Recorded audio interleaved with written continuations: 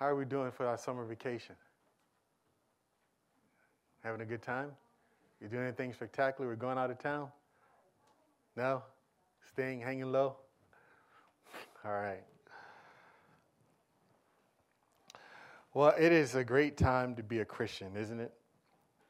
We're living in a season right now that I think is fertile ground for God to do something wonderful. God is just looking for some folks that's willing to step out in faith and do something extraordinary. This morning, I am going to be talking with you this morning. The title of my message, if you want to give it a title, is When Faith is Tested. When Faith is Tested. Let's pray. Father, we just thank you this morning, God, for this privilege that we have. I pray, God, that I would decrease and you would increase. Help us, Holy Spirit, as we study your word. Father, I pray that you would speak to us in a way that will motivate us to go beyond our comfort zones.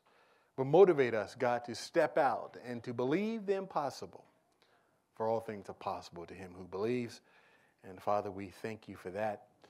In Jesus' name, amen, amen, amen.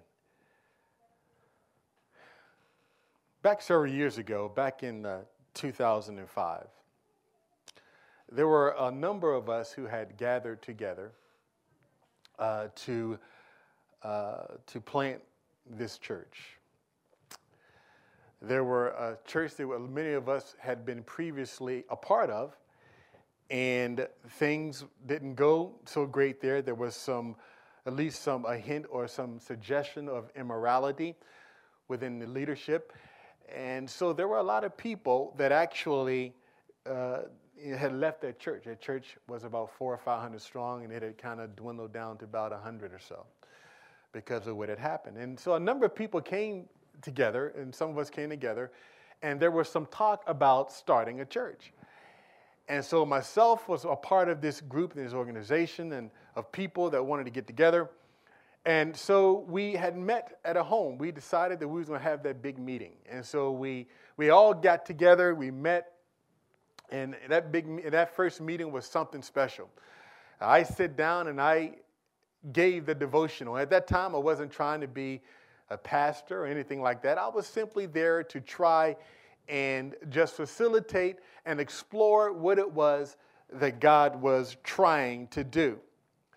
And I can remember the excitement because I did a devotion and I was coming out of Joshua, coming out of the book of Joshua, and we was talking about Caleb and how that they entered the land of promise, and how that they were tenacious of faith, and how that they had the kind of faith that would say that we're going to go in and possess the land. And all of us was pretty excited about that devotional that I had given. But there was one guy there named Neil. I'll never forget Neil. And Neil and I still talk to this day. And Neil, we had probably, at that time, I would think somewhere around 12 families that was represented in this particular group of people. And Neil said to the folks, and after I gave a devotional, everybody's excited, like, wow, we're going to start this church. This is going to be awesome. It's going to be great. And I remember that Neil stood up and said, you all have no idea what you're doing. He said, in fact, I've seen this kind of thing before. People assemble together and they talk about what they're going to do. And, somebody give a good old pep talk. He called my devotional a pep talk. And then, everybody get really, really excited until it's time to put their hands to the plow. And then things start to wane off. And it was interesting because we started the process, and everybody looked at Neil and said, Neil, you're crazy. In fact, we all took offense to him because we thought that out of everybody that was a part of the group, here's this guy. What's his problem? Obviously, he's not walking in faith. Obviously, he's not really believing God for him to make such a statement. And many of us, and there were even some people that came to me and said, Gary, you might want to talk to this guy and have him kind of like expelled from the group because he's not operating in faith. And we cannot be operating like that. And I thought to myself, well, We're just going to have to see where God leads this thing. And so for a period of about 4 months, we all met. And what was happening was a lot of us were still going to a church, a current church that we were attending. And then we would come together about 3 o'clock every Sunday. We did that for about 4 months, roughly. And during that time, the whole idea was that we were going to be praying, we were going to be seeking God. And an interesting thing happened. As we began to explore and talk about this next great move that we were going to be entering into, as we talked about the level of commitment, as we began to deal with the personality conflict, and instead of resolving those in the biblical sense, it was easier for people to just kind of walk away. But when they saw that the level of commitment and the amount of work that it was going to take in order to get this thing going, many of them did start to fall off. In fact, when we had launched out in 2005, of the 12 family, we only had, I believe, 2 or 3 families, maybe 4, that had remained. Talking about faith this morning, have you ever got really excited about doing something for God? I mean, you say, I'm going to go in, I'm going to conquer this thing, I'm going to do this for God. And then all of a sudden, when you recognize the hard work and what it's going to take, you're not so fired up anymore. Because when you're fired up, it takes work. I was listening the other day, I don't know if you all have been watching them, but it's a gentleman, supposedly there's a move of God that is happening in Florida. Lakeland, Florida. There's a pastor there named Todd Bentley, who's heading up this big ministry. They have been having a revival basically since, I believe, April 2nd, early April. What was meant only to be a week, small amount of time of just a revival and meetings has turned into a daily event. They don't have any stop time. They say, we started this thing. And every single day at 7 o'clock, they meet. Now, the interesting thing about this thing is so big that tens of thousands of people come because of this move of God. People are coming from all over the world to come. I mean, every meeting, there's about 10,000 people there at this particular meeting. Miracles are happening.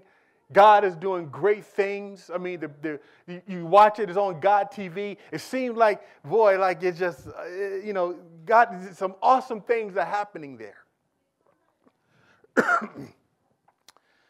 But then last week, he gave a testimony, if you will. He was talking about when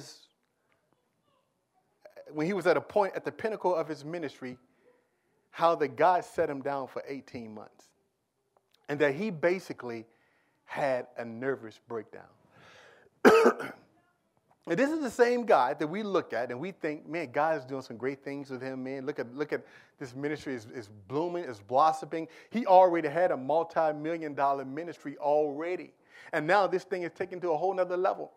And he began to talk about how he basically had an emotional breakdown. And I'm sitting there and I'm listening to this man. He'd almost lost, his marriage was almost going down the tubes. His leadership structure, many of them had walked away from him because he had emotionally had shut down to the point that he didn't want to have anything, he didn't even want to minister, he didn't want to do any, he didn't want to preach.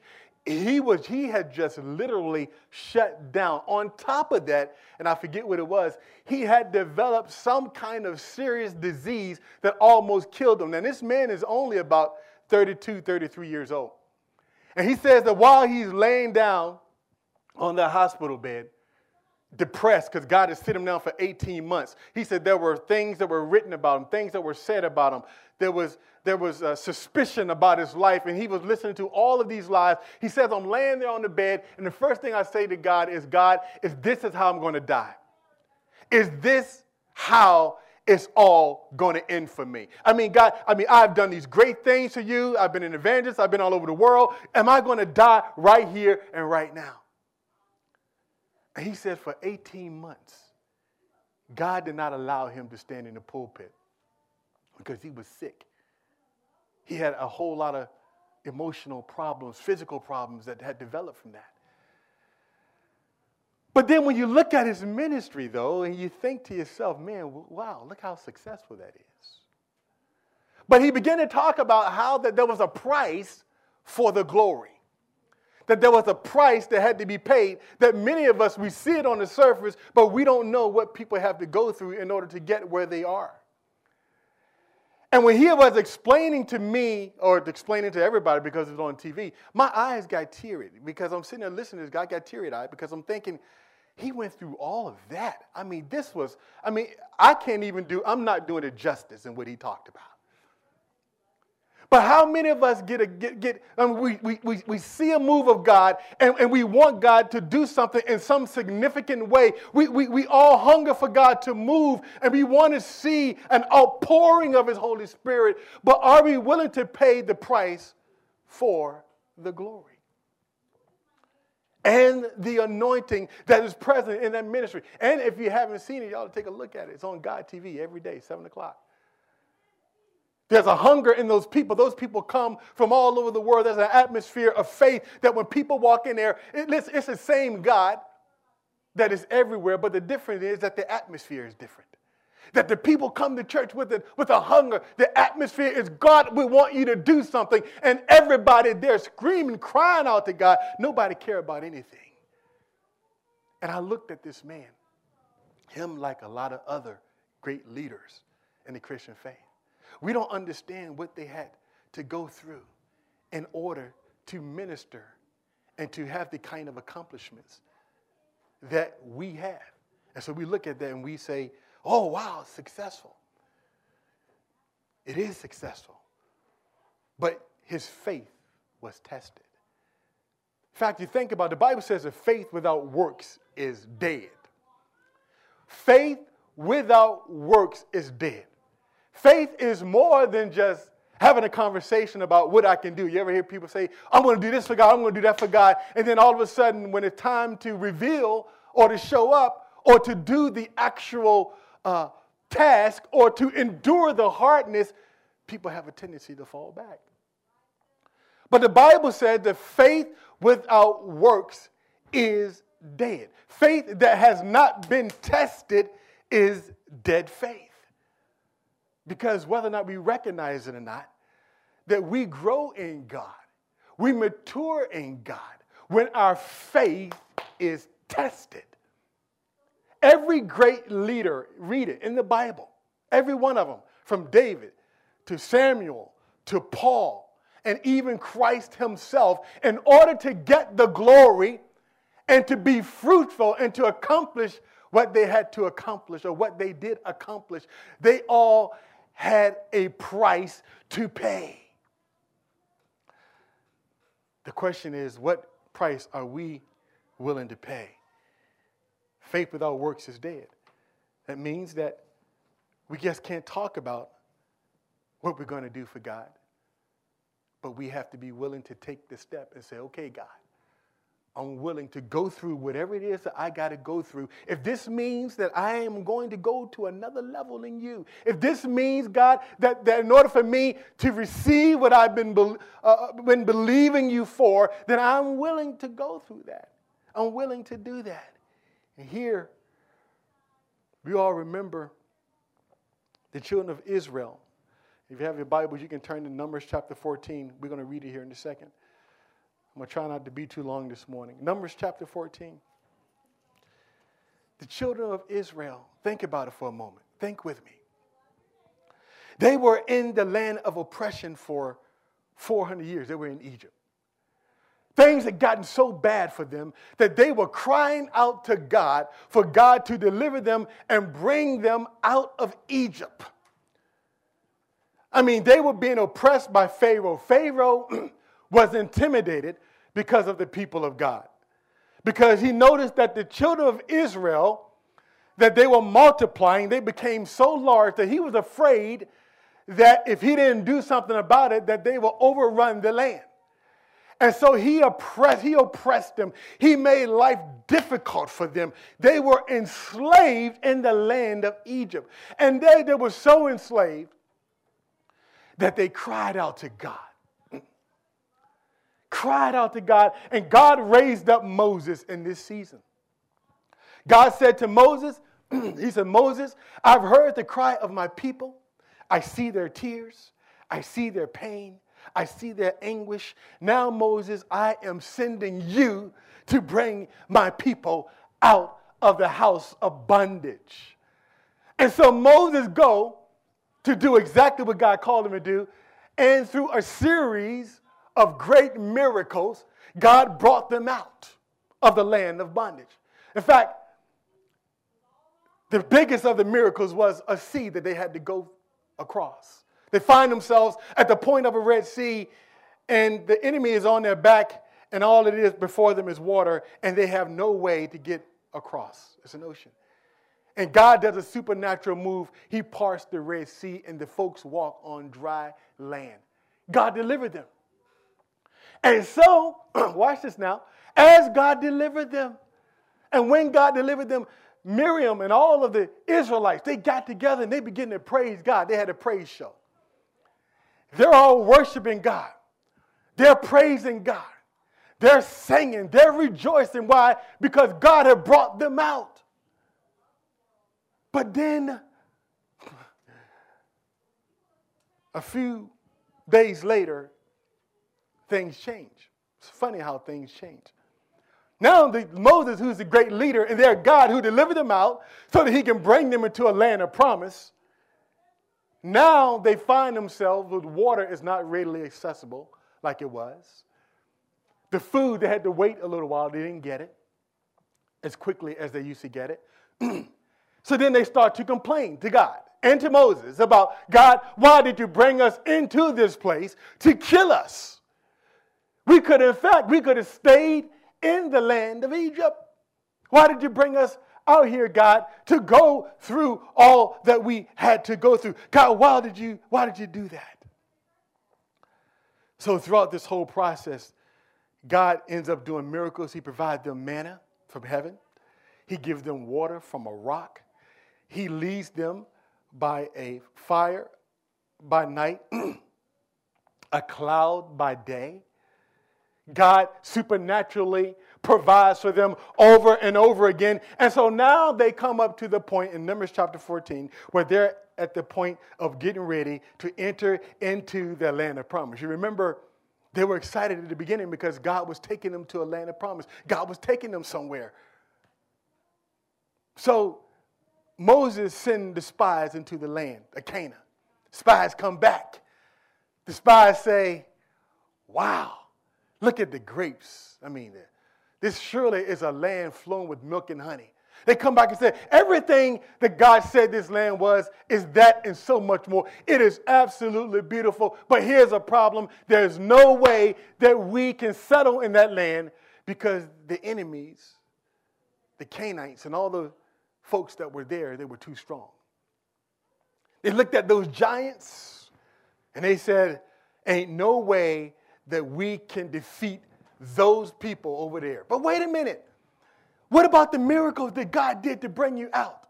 What about how you rejoiced and how you were so excited at the beginning, but now you're finding yourself and having to overcome a few obstacles. Now God has brought you to the point of birth and you're saying that God can't deliver? No, God is not a God that brings us to the point of birth and he don't deliver. That's not the kind of God that we serve. And so in Numbers chapter 14, after the children of Israel got that word, they had not engaged the enemy a lick. All they had heard was they can't get it. Mentally, they were defeated. Watch this in Numbers chapter 14, verse number 1, verses 1 through 5. So all the congregation lifted up their voices and they cried. And the people wept that night. Now keep in mind, there was nothing that had happened. Nothing had happened at all. They hadn't even engaged the enemy yet, and yet the people are already crying. And all the children of Israel complained, watch this, against Moses and Aaron. And the whole congregation said to them, if only we had died in the land of Egypt, or if only we had died in this wilderness. Why has the Lord brought us to this land to fall by the sword? that our wives and our children should become victims? Would it not be better for us to return to Egypt? So they said to one another, let us select a leader and return and go back. Then Moses and Aaron fell on their faces before all the assembly of the congregation of the children of Israel. That is profound. Here it is when they should have recollected and remember all the miracles that God did to bring them there. But all of a sudden, they're right. Now, keep in mind, they're right there. All they got to do now is just go in there, fight the enemy, and they will get their land of promise. They will get it. And so they get there and they see the giants and they think to themselves, they're too big. Those guys are too strong. And they start crying, weeping. And the worst thing of all that they said was, I want to go back to Egypt. Wait a minute. Talking about your faith being tested. You remember that they cried out to God. God, get us out of this place. God, this is too hard. God, I can't handle this. God, this is too much. If you don't do something, God, I'm going to lose my mind. And God comes and God delivered them. And they find themselves at a place, all they got to do is have faith to take a step forward. And all of a sudden, all the excitement, all the miracles God had done, they've forgotten about it. And now their whole thing is, let's go back to Egypt. You see, Egypt represents a type of the world. You see, the Bible talks about how there's pleasure in sin for a season. Isn't that how the enemy does it? How many Christians start off with God? Watch this now. Start off with God. And that the minute that things get hard, the minute that it seems like there are giants in the land that is in your way of achieving your blessing, as soon as it gets difficult, some folks will say, you know what? I may as well go back into the world. It was a little bit easier out there. At least I had a little bit of fun. You know, crack. And I never did crack or drugs or anything like that. And hopefully none of you ever have and never will. But you talk to a crack addict, they'll tell you, man, there's nothing like crack. And in fact, the reason why they get hooked on it, because when they have that first experience, they spend the subsequent experiences trying to recapture that initial feeling because it is so potent, it is so good. But yet, as good as crack is or seems to you when you take it, it destroys you physically, mentally, and it rips apart relationships. Sexual immorality seems good to the body. Feels good right now until it rips families apart, until it destroys lives, until people contract sexual diseases and have emotional problems because of sexual immorality. See, that's what the world represents. Some of us need to just go back and think to ourselves, do I really want to go back to Egypt? Egypt is a type of the world. And the world's pleasures always seem like it's a good thing to have. But how many know that it always leaves you empty? That's why many of you are here today. You came to Christ because you were in the world and you recognized and you realized how trashy, how deceptive the enemy was. And all of a sudden now that God has brought you into this place, that things get a little bit hard, you want to go back to Egypt? Go back for what? What is out there? What good have that done you? Hasn't done you any good at all. So they wanted to go back because it got too hard. And so the Bible talks about how that they ever learn, but they never come to a knowledge of the truth. Now, one of the things we must recognize as Christians is, if I were to ask each and every one of you, and I say to you, how many of you want to grow in God? Everybody would say, hopefully, want to grow. How many of you want to see God's glory and power in your life? Most people say, that'd be me. I want to see that. Well, watch this now. God matures our faith in the difficulties of our life. You don't learn how to trust God. You don't learn how to love God. You don't go to another level in God when everything is going well. You see, that's a shallow faith. That's what a lot of Christians are today, that when things are going good and things are going well the way that I want, God is all right. I'm ready. I'll do this. I'll do that. Boy, but when the teeth get turned up just a little bit, it's like, I didn't bargain for all of this.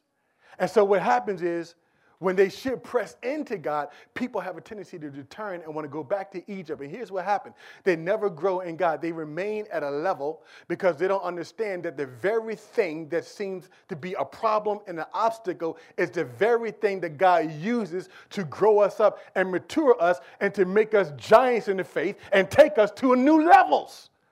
That is how he does it. It is through the difficulties of life. So some of you may know Christians that go round and around in a circle. They're like this. And it's like at some point, you're hoping that they're like, haven't I been here before? Why do I keep circling in this circle? Because God is saying, I need you to maintain the same kind of tenacity and faith that you had at the beginning. When I delivered you, when I brought you out, I need you to maintain it when it's not going good for you. Because what I'm doing is I'm working something out in your life. I'm making you something different. I am doing something that's going to take you to a whole nother level. And so when you see a man of God, when you see a woman of God who are laying hands on the sick, you're seeing people recover, you're seeing great miracles, what you see is a manifestation of something that these folks had to go through in order to achieve what they got. They had to go through the difficulties, the obstacles, the hard things of life. Because then your testimony has much more power now because you endured something. In fact, I think about, I'm not a Marine, never been in the military. I've heard people cry about Paris Island, and how hard it is. I've heard people come and say men have gotten out there and they cry like a baby because they want to come back home. But an interesting thing happens is that when they finally get through Paris Island, that you go and talk to the Marines. Let me tell you something. There's not a more patriotic person on the planet.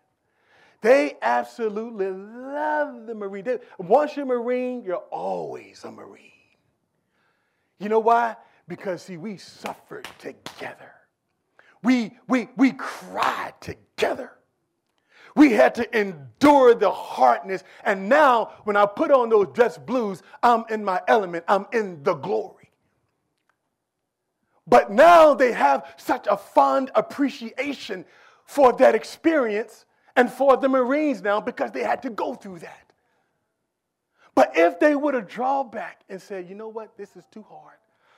I can't do it. I didn't think it would be this difficult. If they would have done that, they can never sit back and talk about the glory and can appreciate the experience of going through that in order to receive the place of honor. You see, the Bible says that, here's the thing that baffles me. The Bible says that Jesus died on the cross, but God said, it pleased the Father to bruise him. Wait a minute, God, this is your son. This is your son. But the Bible says God was happy to bruise him. God was happy to lay him on the cross because he had you and I in mind. Because of the greater glory that would be revealed later when we are finally brought home. In Mark chapter number 4, if you want to turn there with me. Mark chapter number 4. Verses 35 through 40. God had been doing so many miracles. Jesus. He shows us how these things work. I mean, this is what I love about God. In Mark chapter number 4, verses 35 through 40.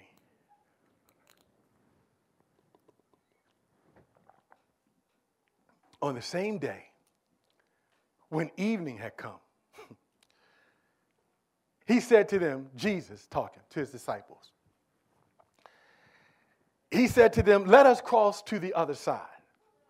Now, when they had left the multitude, they took him along in the boat as he was, and other little boats were also with him. And a great windstorm arose, and the winds beat into the boat so that it was already filling. But he was in the stern, watch this, asleep on a pillow. And they awoke him and said to him, Teacher, do you not care that we are perishing? Then he arose and he rebuked the wind and said to the sea, Peace, be still. And the wind ceased, and there was a great calm. But he said to them, Why are you so fearful? How is it that you have no faith? And they feared exceedingly and said to one another, Who can this be that even the wind and the sea obey him? Yesterday I was trying to fix my lawnmower. And I'm not a technical person. I couldn't get that thing to start. And as I'm sitting there right at the mouth of my garage, out of nowhere, it was bright, sunny, hot, humid. We all know what it's like, right? I'm sitting there all of a sudden within the scope of 2 minutes. The sky got dark, a couple of thunderclaps, and the rain just came gushing down. So much so it was pouring into my garage. I had to close the door to the garage. You know, that's how life is, isn't it? Things are all pretty and sunny. Everything is going great. All of a sudden, here comes a storm. It comes out of nowhere. Here, Jesus says to the disciples, he said, listen, get in the boat. We're going over to the other side. And how many know if Jesus says you're going to the other side, you got to believe that you're going to get to the other side. Now, he didn't tell you yet what you got to go through to get to the other side, but you're going to get to the other side.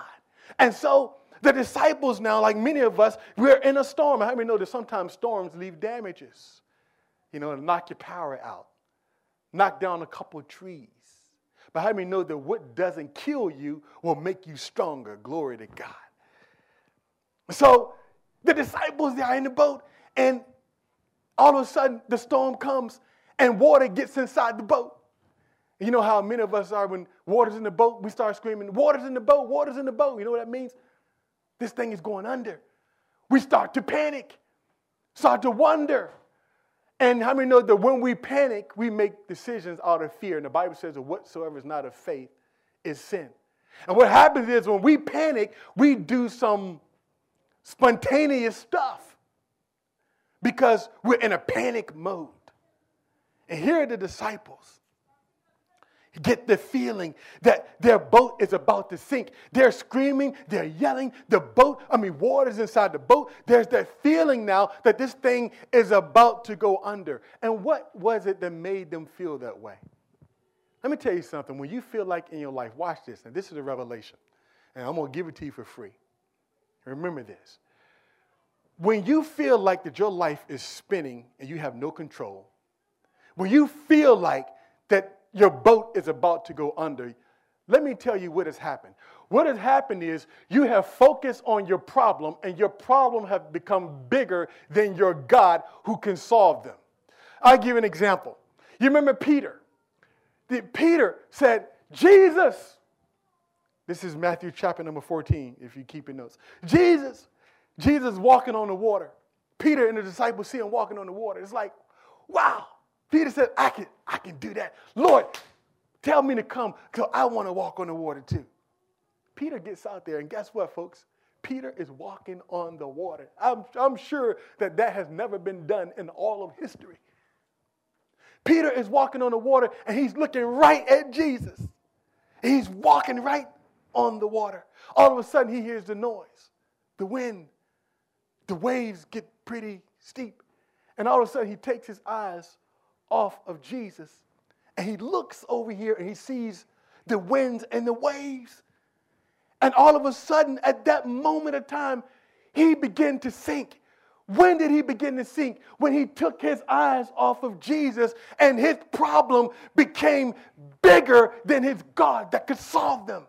And that's at the point when life starts to sink, when we have this feeling that this thing is about to go under because you have elevated your problem above your God.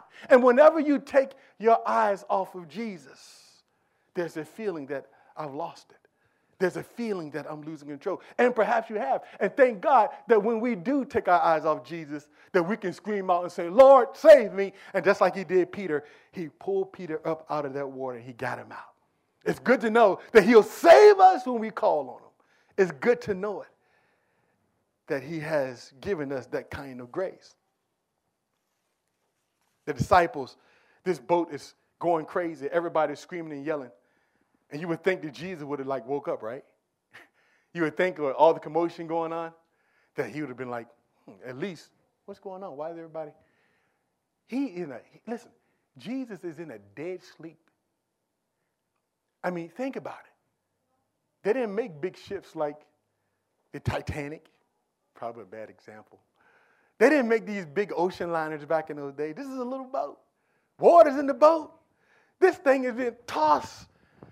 And Jesus is sleep.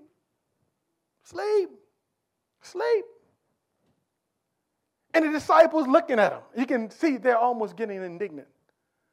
Master, do you not care? Do you not care? Or in the King James Version, carest thou not? Do you not care, God, that I can't pay my bills this month? Do you not care, God, that I got a sickness in my body? Do you not care, God, what those people did to me?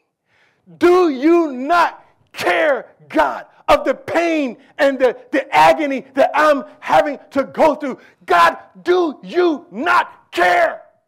Yeah, that's what the disciples are asking him. Because sometimes, it seems like God doesn't care, right? Seems like it.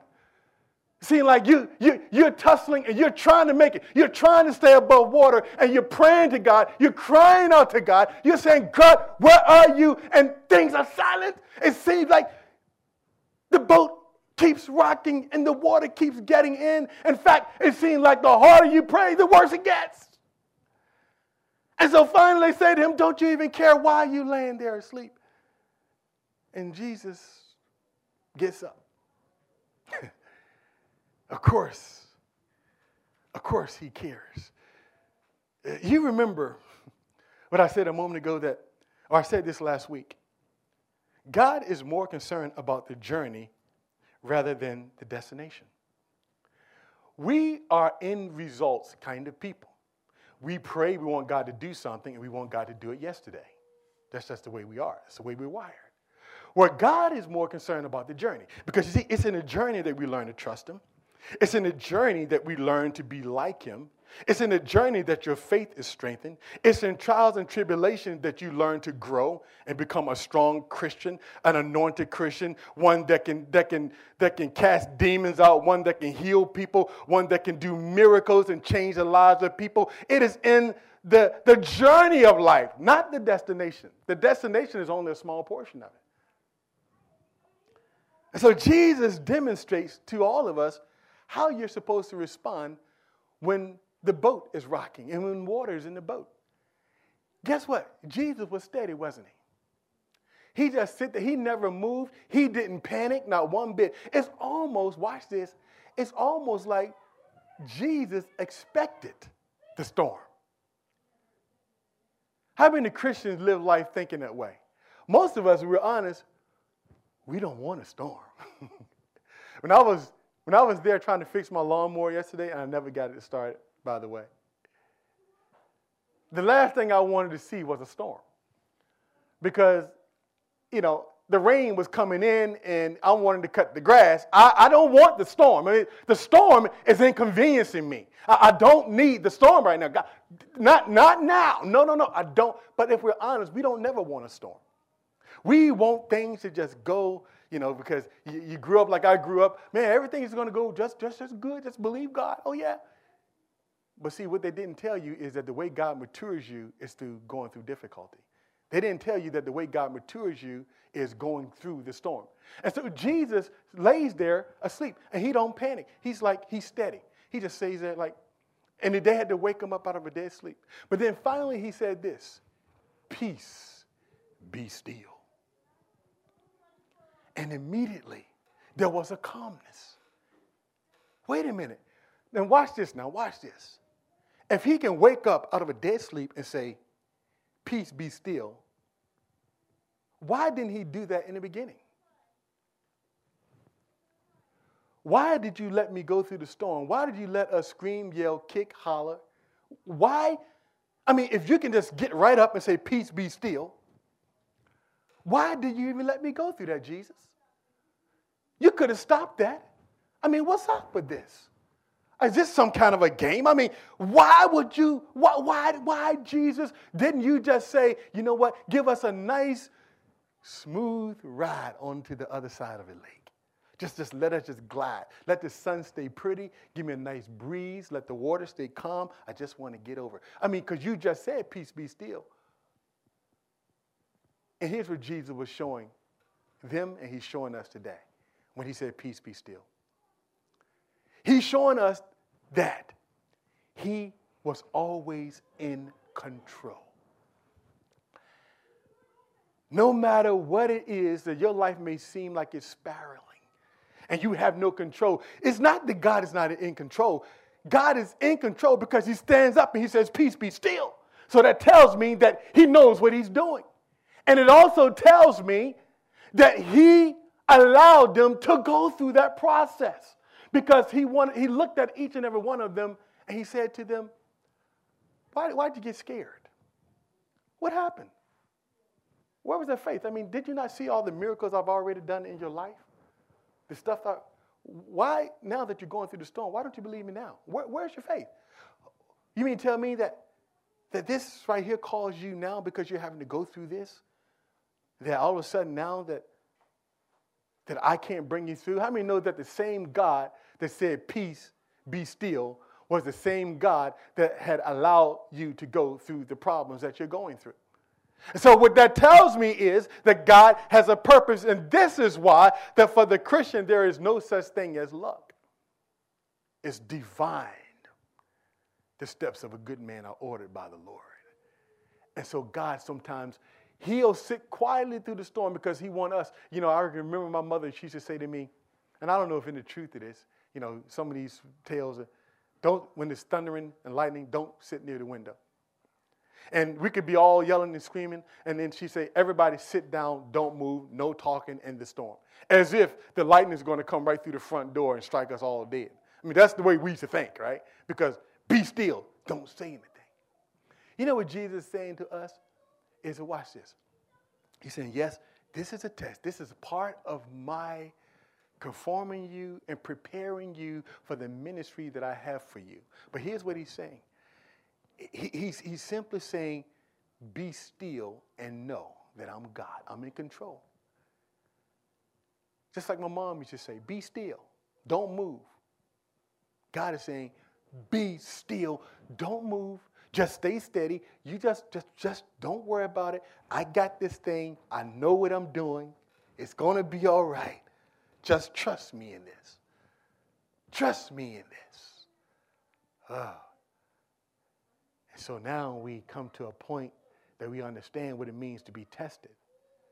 And we understand that there's providence that is involved in this whole process. And that God is in control of what's happening in all of our lives. And so he says, consider it all joy when you encounter various trials, knowing that the testing of your faith produce endurance. You know, tests and trials doesn't mean that you're lacking faith. It just means that God is sharpening your faith. Trials strengthen you. It makes you better. It makes you stronger. It should make you more determined. Without trials, we can never become mature believers. Is there no wonder why there's so many Christians that are surface Christians? Because they never go, when it gets hard, many people say, they do a reverse turn and say, nope, I'm going back to Egypt. Figuratively speaking, they go back to the same bondage that they were in, and they never ever get to go to a higher level in God. I don't know about you, but I want God to use me, and I want to fulfill my purpose in this earth. I don't want to get before Christ and hear God say, well, you know, Gary, I had this for you. I wanted you to accomplish this, Gary. I wanted you to accomplish that, but you quit. Or, Gary, you turned and you went back the other way. You gave up on me. Don't give up on God, because he's in control. And the testing of your faith is going to produce, it's going to make you a spiritual giant. You're going to go places that you never imagined. And after you've gone through what you've gone through, he's going to establish you. He's going to make you firm. And you're going to be all the better for it. Let's pray. Father, we are appreciative of the fact that you use us. God, help us to be strong in faith. God, let every one of us not fall back when it gets hard. So many people do that. Whether they get offended about some small thing or whether they get mad because you didn't answer a prayer. Or because, God, you simply allow people to go through certain things and there seems to be no answer. It seems like sometimes you don't care because things don't change for us. And God, you gave us a valuable lesson about how that you're never worried. Lord, when you were in the boat, you never doubted for 1 second that you were going to get to the other side. And God, yet we doubt you all the time. Lord, forgive us. And I pray that everyone under the sound of my voice will learn how to trust you and to understand that the test is part of the process of maturation so that we can become and embrace fully everything that you have already preordained for us. Now, Lord, bless your people. Let faith arise in them. You've heard this word and the Holy Spirit has convicted you. Maybe you just realized that you haven't been operating in faith and that perhaps you've even given up on God and said, God, I'm done. I'm tired. This is a word for you. I want you to repeat after me in the quietness of your heart. Dear Jesus, forgive me for giving up on you. Father, forgive me, Lord, for just not believing you and trying to get my way back into Egypt because I am unhappy about the fact that my situation hasn't changed. God, forgive me for those times when I've taken it for granted. Now, Father, reestablish me. Give me a new sense of purpose and a new faith. Father, pour out your grace and anointing over me because I want to be used. I don't want to just get what's mine, but I also, Father, want to know you in the process. Father, help us to do that because, God, we really do want to be used in this hour. Father, we want to see the miracles of old in our church. Father, we want to be able to go to the grocery store and lay hands on people, even in the checkout line, and see them healed and recover. Father, we want to be able to speak prophetic words to people who are looking for answers right on the spot, people that we don't even know. We want to be able to prophesy the word of the Lord to them. This, Father, is what we want.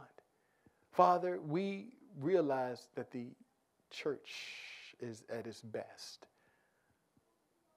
when it trusts in you and when it's fully surrendered to you. Now, Lord, help us.